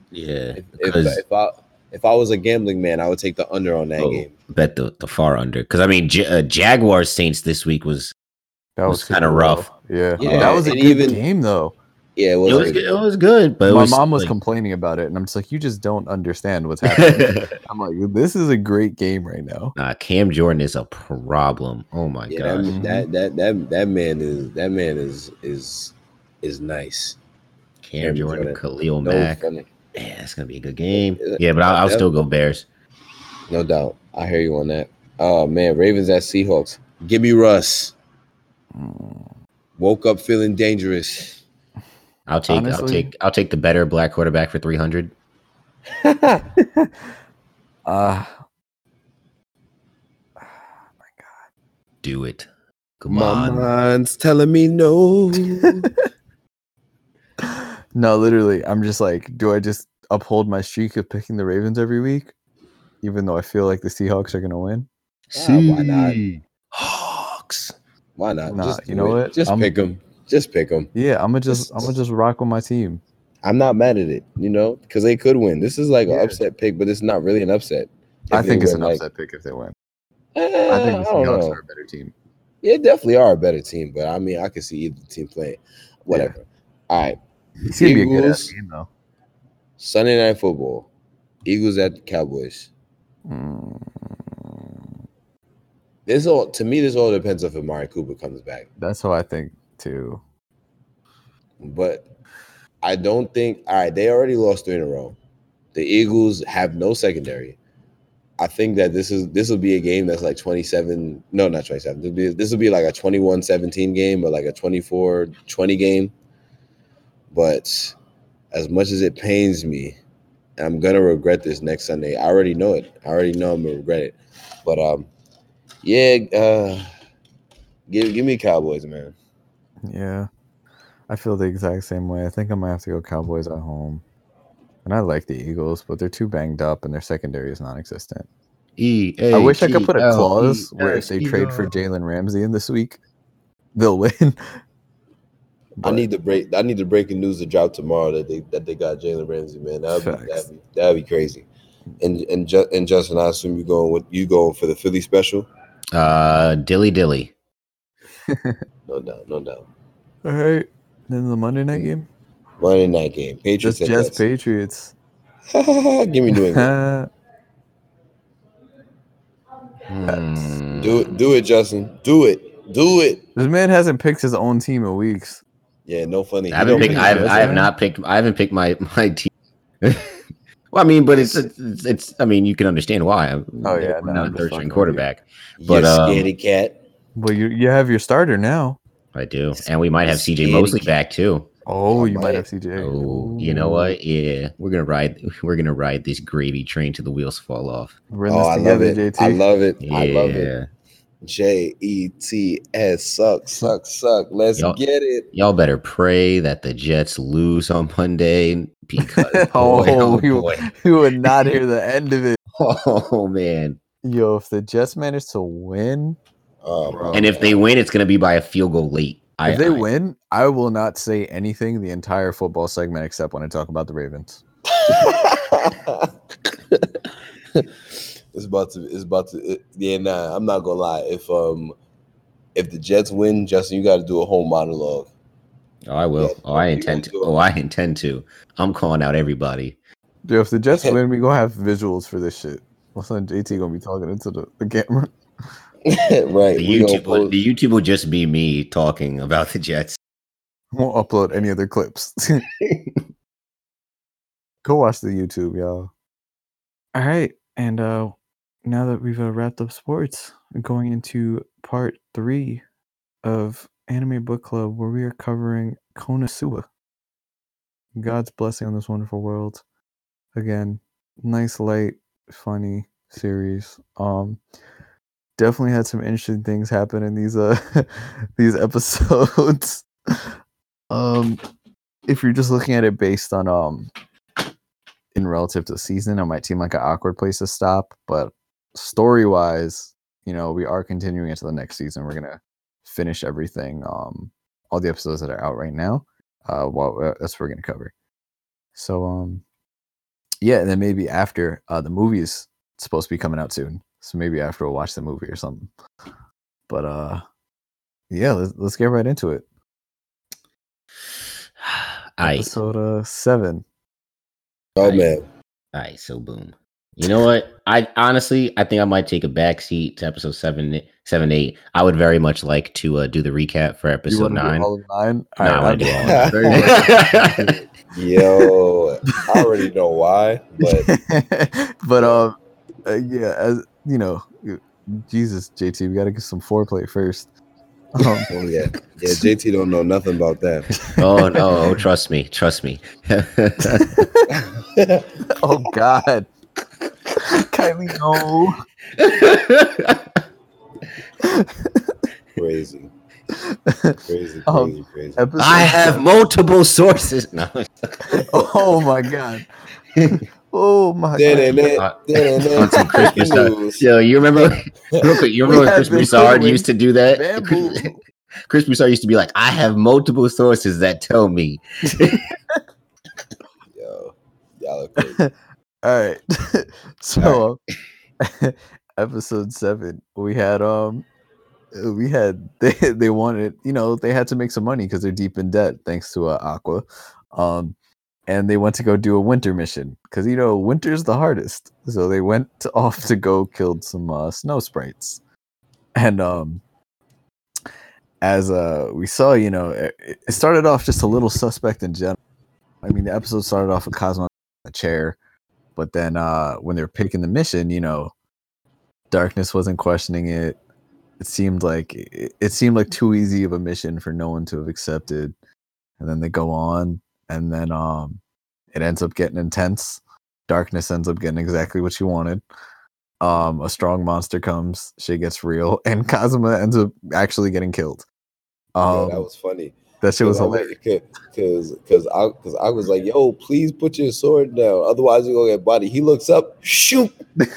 Nigga, yeah, I think they got his head cut off rip. I was like, damn. Facts. And then he was literally, they were like, you know, you lived a hard life here. Things didn't work out. You had the other goddess Eris, like, I'm going to send you back to Japan, and you're going to be reincarnated into like a rich family and have like a nice, easygoing life. He was like, oh my God, this is great. Because how difficult my life was here. Like, yeah, pretty much. A month on, you know, Kazuma really thought he had a chance at going back to Japan and things working out great, and he felt a little soft spot for having to leave the world. And then Aqua pulled him right back after she bullied the other goddess. Yeah, so that was a nice little fun episode. It was funny because I was watching it. I don't fully remember what was going on, but I just the way it just went from, you know, this really could be the end. And if you don't really know what happens, you might think that maybe he goes back, they send him back to Japan, and he like tries to get back. He's like, oh no, I need to get back and help them or whatever. That would be a normal anime plot, you know? Like, he backs out and then he goes, oh no, I couldn't leave him. But yeah, no, it's not it. Aqua was useful. She was. It was funny, the dialogue that was going on between Eris and Aqua. Yeah. And she was saying like, yo, and she pats her, bro. She's like, all right, I'll send him back. She's like, all right, hey, no. And Cosmo was like, wait, they're pads? What? Right before he gets sent back, he was like, I still like them though. Yeah, that was funny. Episode 7. Again, episode 7 and 8, not a whole lot happened. Episode 8. Yeah. Episode 8 felt like the most filler episode in a filler series ever. Like, yeah, for real. But at the same time, no, that shit was just mad funny. But at the same time, I feel like you can't consider it filler just because you're introducing a new character, and then also they finally get a house. Yeah, so, also on some real world shit. They got a house now. They lit in there too. Yeah, facts. Episode 8 was cool. You meet Wiz, who's like low key a like leader in the Dark King's army, even though she doesn't want to be, and Aqua just bullies her because she's technically an undead.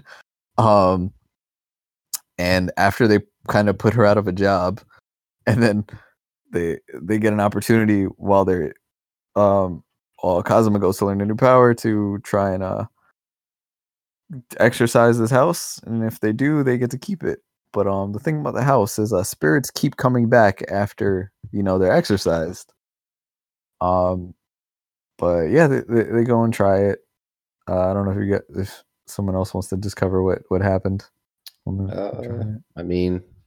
Basically it was just spirits and the story that what do you call it? Aqua was telling in the beginning that they kind of like didn't even pay attention to actually was the truth. Like the spirits were taking over like the dolls. Yeah, bro. What's the name of that movie? Annabelle.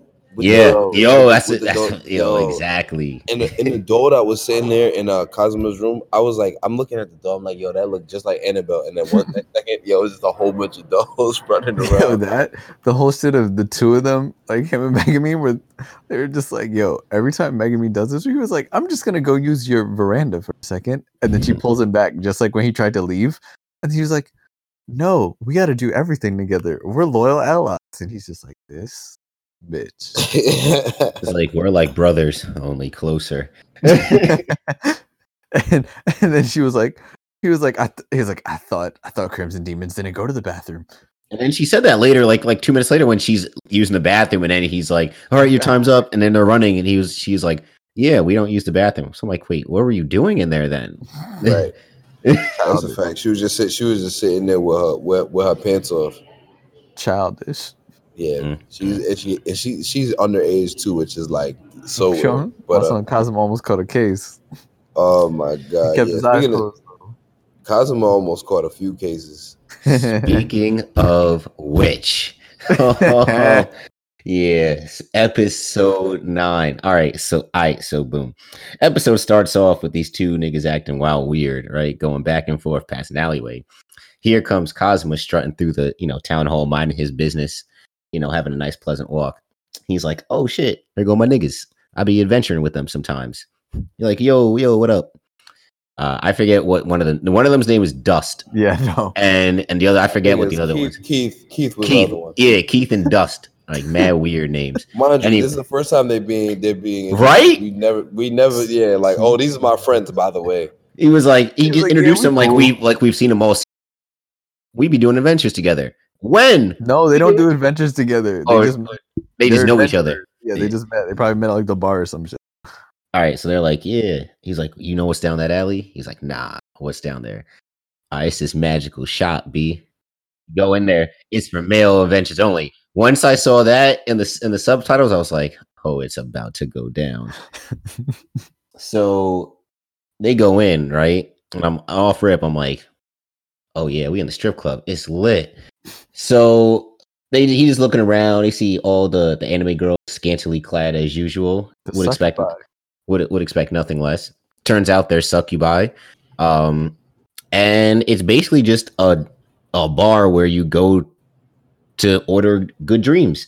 And the succubi was explaining, yeah, as an adventurer, you be out there in the stables and stuff, and you can't be beaten off. Basically, honestly, that's basically what she said. She's like, you got a lot of pent up energy. Basically, what she was saying is, yeah, y'all don't even y'all can't beat off, and if you try and come at a girl, no pun intended, that Antonio, yo, that's a fact.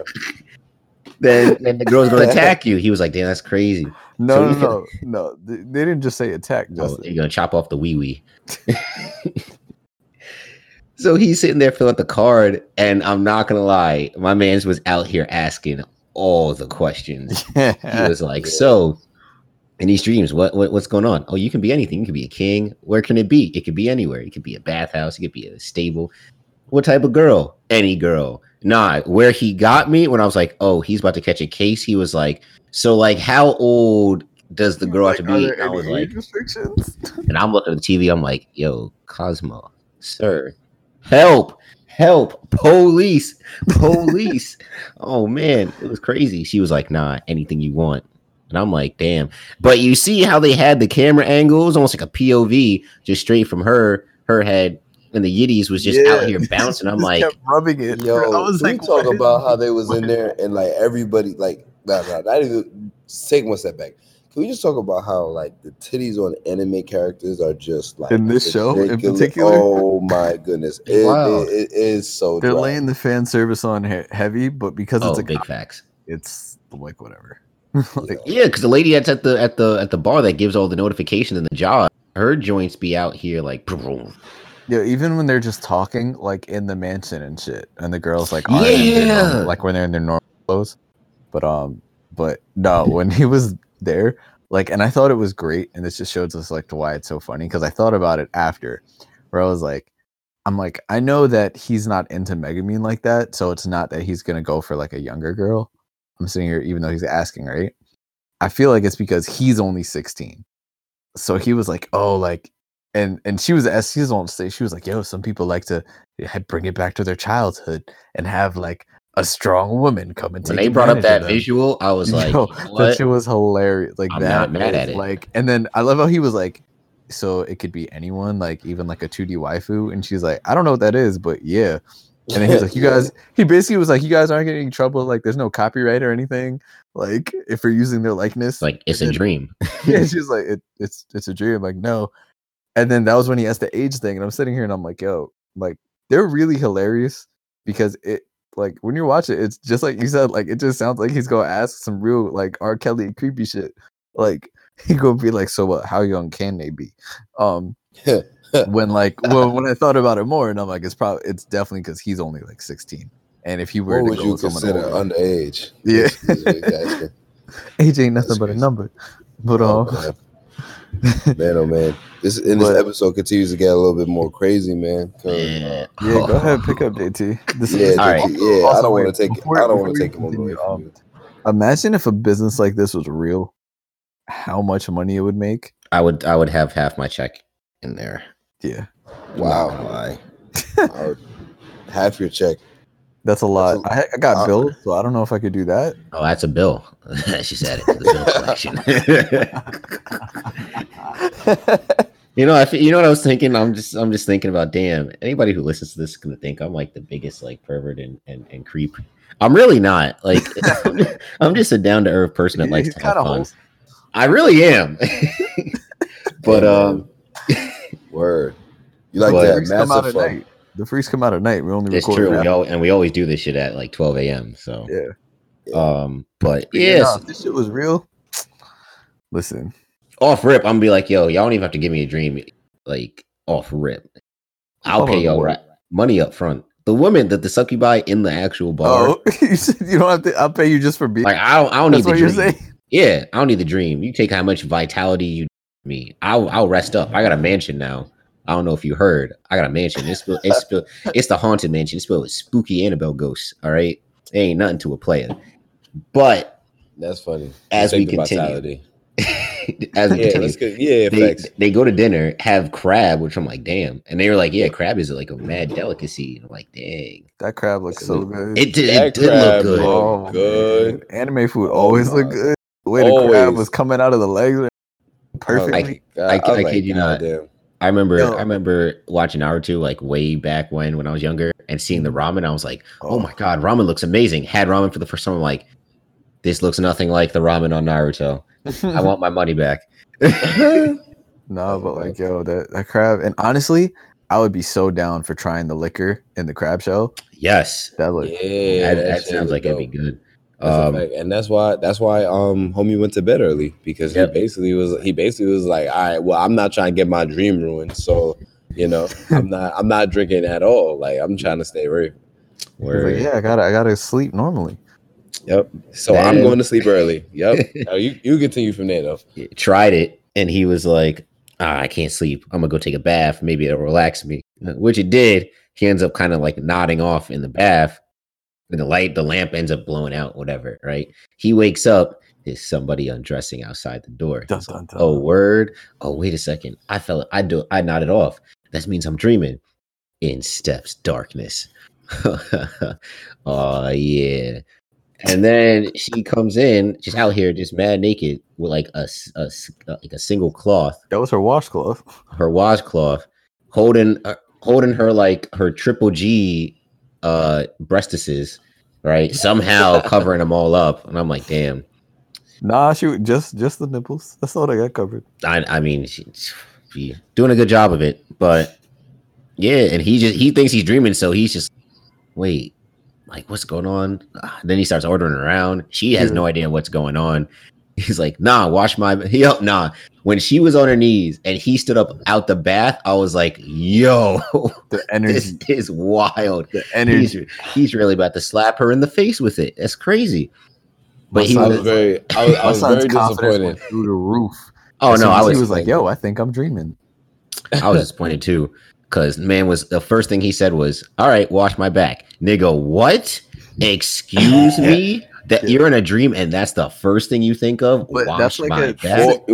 That's a typical JT. That's a typical JT thing to say. Foreplay. God damn, Justin. Foreplay what?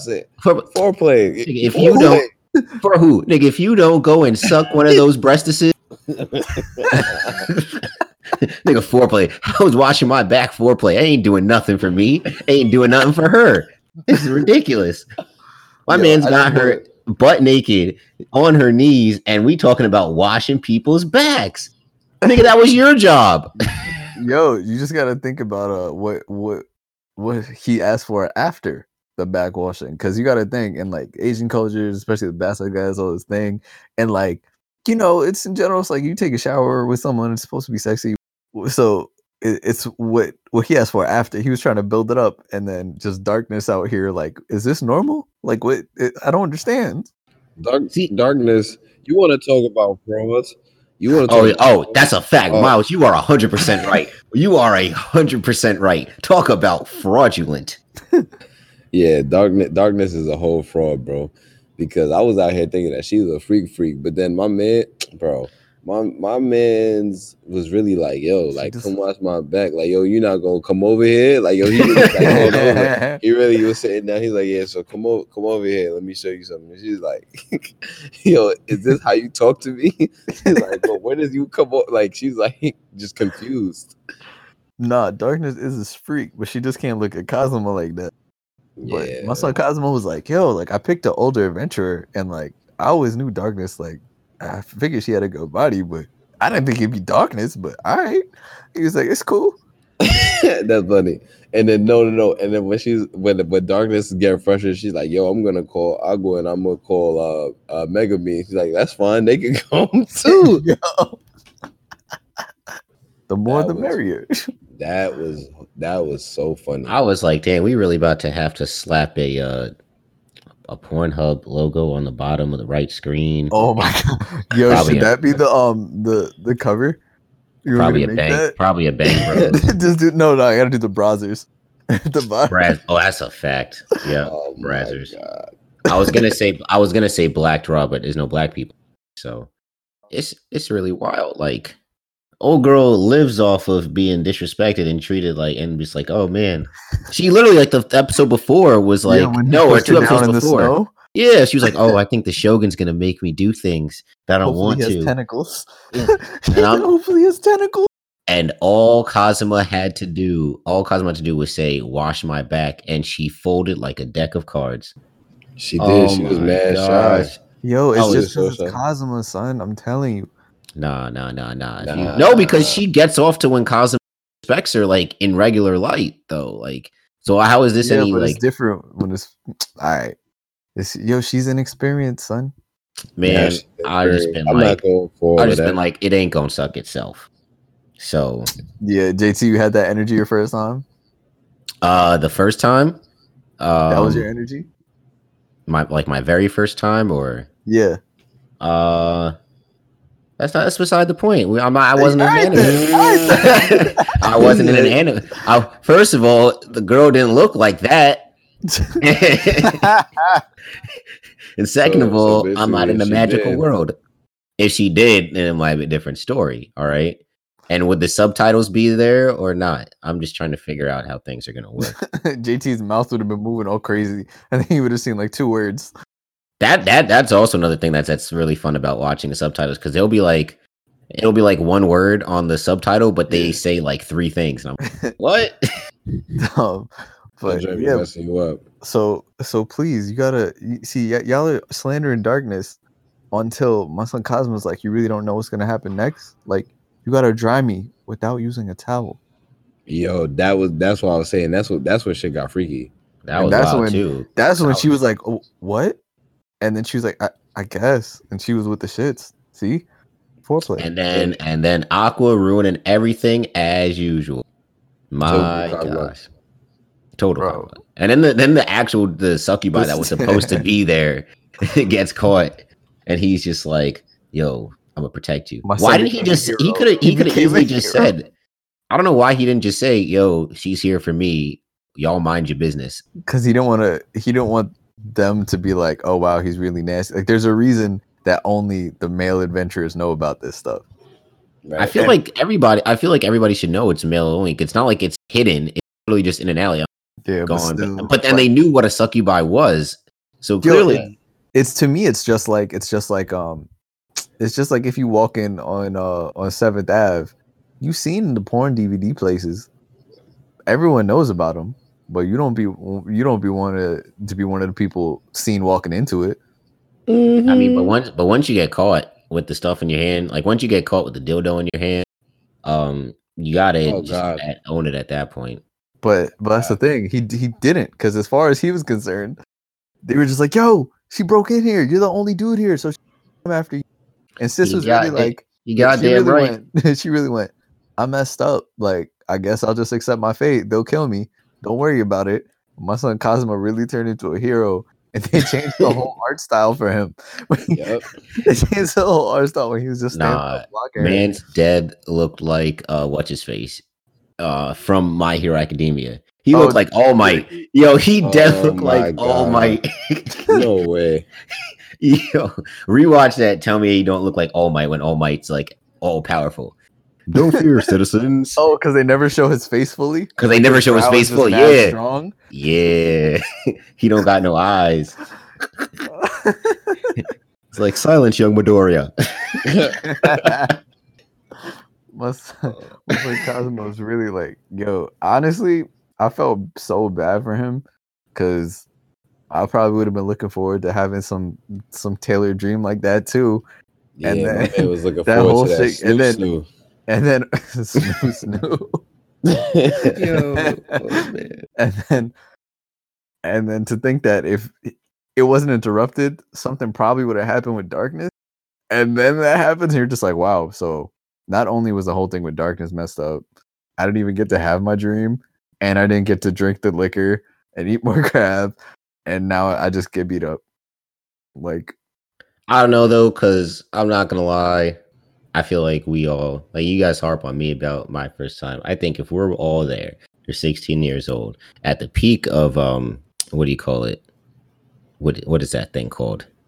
Puberty. Yeah, puberty. That thing. What is that? What is that thing called? Clearly, I haven't gone through it if I haven't. But we were right there at 16, magical world. Come on, niggas not shooting no shots. You got nothing to lose. You technically already dead. What's the worst that can happen? Well, and you already been brought back. And you already been brought back to life. So if you die, Eris is just going to send you back to an affluent family in Japan. It's a win-win, honestly. Yeah. I think I don't think it's about dying. I think it's more so if he ruins the relationship with his group, he's not high enough level to get picked up by another group. Right. But he might, because he's got mad luck. So he might get lucky and find a really super group. True. That's true. He does. Yeah, he's super high. He'll just steal panties to the top. Panties in the rafters. My man. Yeah, that's it. If we ever had an R&B group, that would be our name.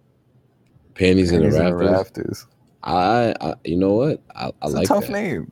See, that's what we call a callback, ladies and gentlemen. Yeah. Anti-raid. That was great. Oh man, that whole scene is great. And then this show is just too funny. Like it's just wow. And then it ended with a nice setup in episode 10 with another callback to episode 7 when they're trying to find a mission, and Cosmo asks what a destroyer is. And they never explained it. Giant. No, they did. Well, they said it's a giant fortress. It's a moving fortress that destroys everything. It's part of and it was honing into the village. So this is the first time we actually have something to look forward to in the next episode. Yep. Which Miles watched by accident. That's neither here nor there. Yeah. It's all right. No spoilers. Yes. But yeah. So I mean, JT.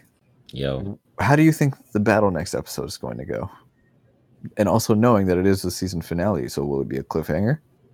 Or knowing that it's a season 2, yeah, I think it'll be the battle. I think it'll be like the introduction to the battle, like you see the destroyer, and then like after that, it's like and then you go into season 2.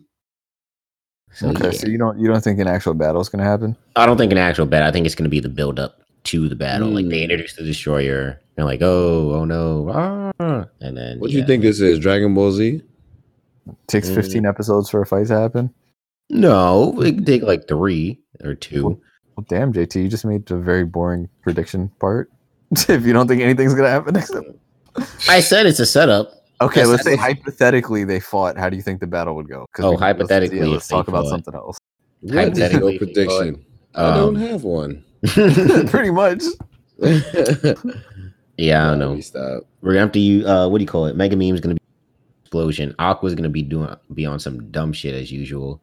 There's gonna be like people jumping off the destroyer, or there's gonna be people on the destroyer fighting, shooting the turrets and whatnot. And Darkness is gonna be like, oh, I'm gonna block it with my yiddies. Oh, be a shame if all you guys got me and brought me back. And you know what? Choo choo, if you guys know what I mean. Choo choo. Here comes the train. Oh my goodness! So that's comes the train. That's where we're at with that. It's a Bronx bound 3 train. Jeez. Wow. But And then somehow Cosmo's gonna think of something, you know. Oh, and yeah, that's how they win it. Also, really quick on Cosmo, did you guys notice in season episode 7 when they're trying to look for a different quest, and they're like, oh, Cosmo, yes, that's me. See, I told you it started the past episode. Yeah, one of them says, "Oh, what about this one?" Nah, yeah, it's not even worth it. Ooh, Cosmo, yes, that's my name. That's me. Yep, that's me again. Cosmo is like he's just funny. You see, I had talked about it in the last part, and you guys didn't understand why it was that funny. But now that you see it happening, like, bro, oh man, I love that shit. I'm about to start doing that whenever anyone says, John, hello. Yes, I am John. It is. Oh man, have you guys watched Shield Hero? Nah. Hi. Maybe we'll do that. Not next, but maybe we'll do that, especially as to compare it to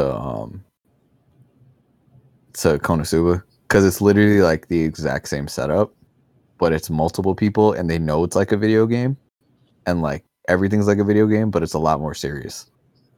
Yeah, and it's really like literally watching it. I want them to make a game because I want to play through this. Story's really good. It was like one of the best newer animes that came out. I think it came out last season, but yeah, that one's really good. So maybe we'll do that. Okay. But so for next week, we will be finishing season 1. So watch episode 10. If you're on Crunchyroll or VRV, episode 11 isn't really anything important. It's just like extra shit. Yeah, let's just watch episode 10. So finish season and then watch episodes 1 and 2. And then after that, it's going to be a little more because it's an odd number of episodes. So it's probably not going to be 3 episodes. But yeah, it might be 4 episodes. But yeah, just so that's episode 10, then 1 and 2 of season 2. All right.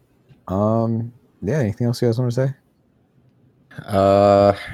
Let's see. What does Justin want to say? How come the succubi he asked for only had like A-cup titties? Like in a world of anime, this man's asking for A-cup titties. No, you gotta remember the succubi isn't the one in the dream. The succubi just does it. The succubi is basically coming to deliver the dream and take some of the vitality. Oh, so they just basically UPS? It's like a waiter. Oh, so they just a waiter. Pretty much. Exactly. How come he got the inexperienced waiter? What the hell is going on? This is her first day? Jesus.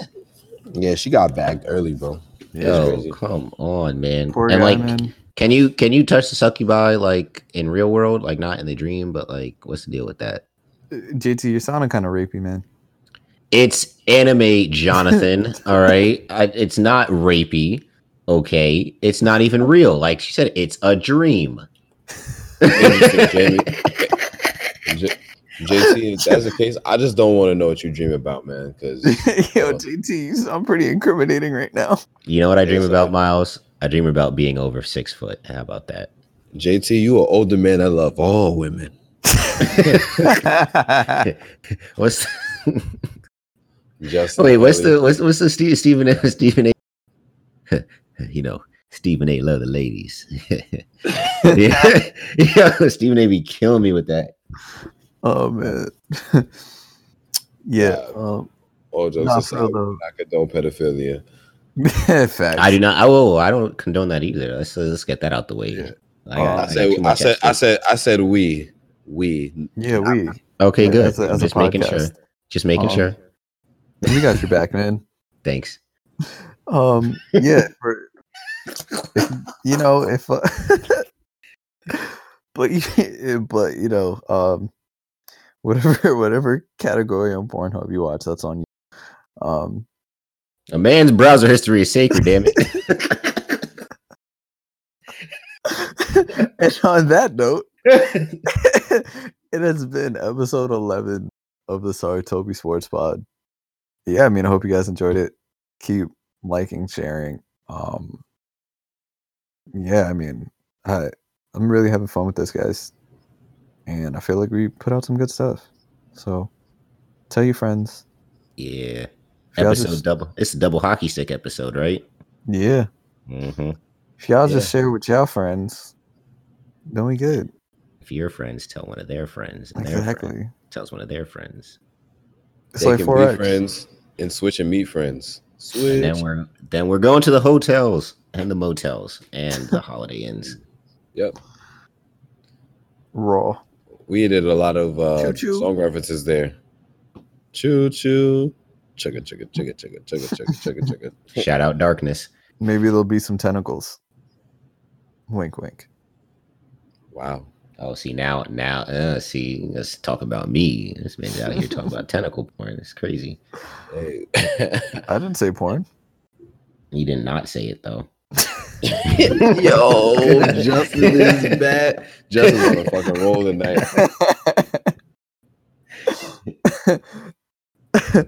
All right. Follow us on Saratobi Sports everywhere. The YouTube channel is Saratobi Sports Pod. I'll look out for the videos later on in the week. And we'll talk to you guys next week. Any last words, guys? Be on the lookout for our NBA preview coming out this week, all right? Justin. I plead the fifth. Good night, everybody.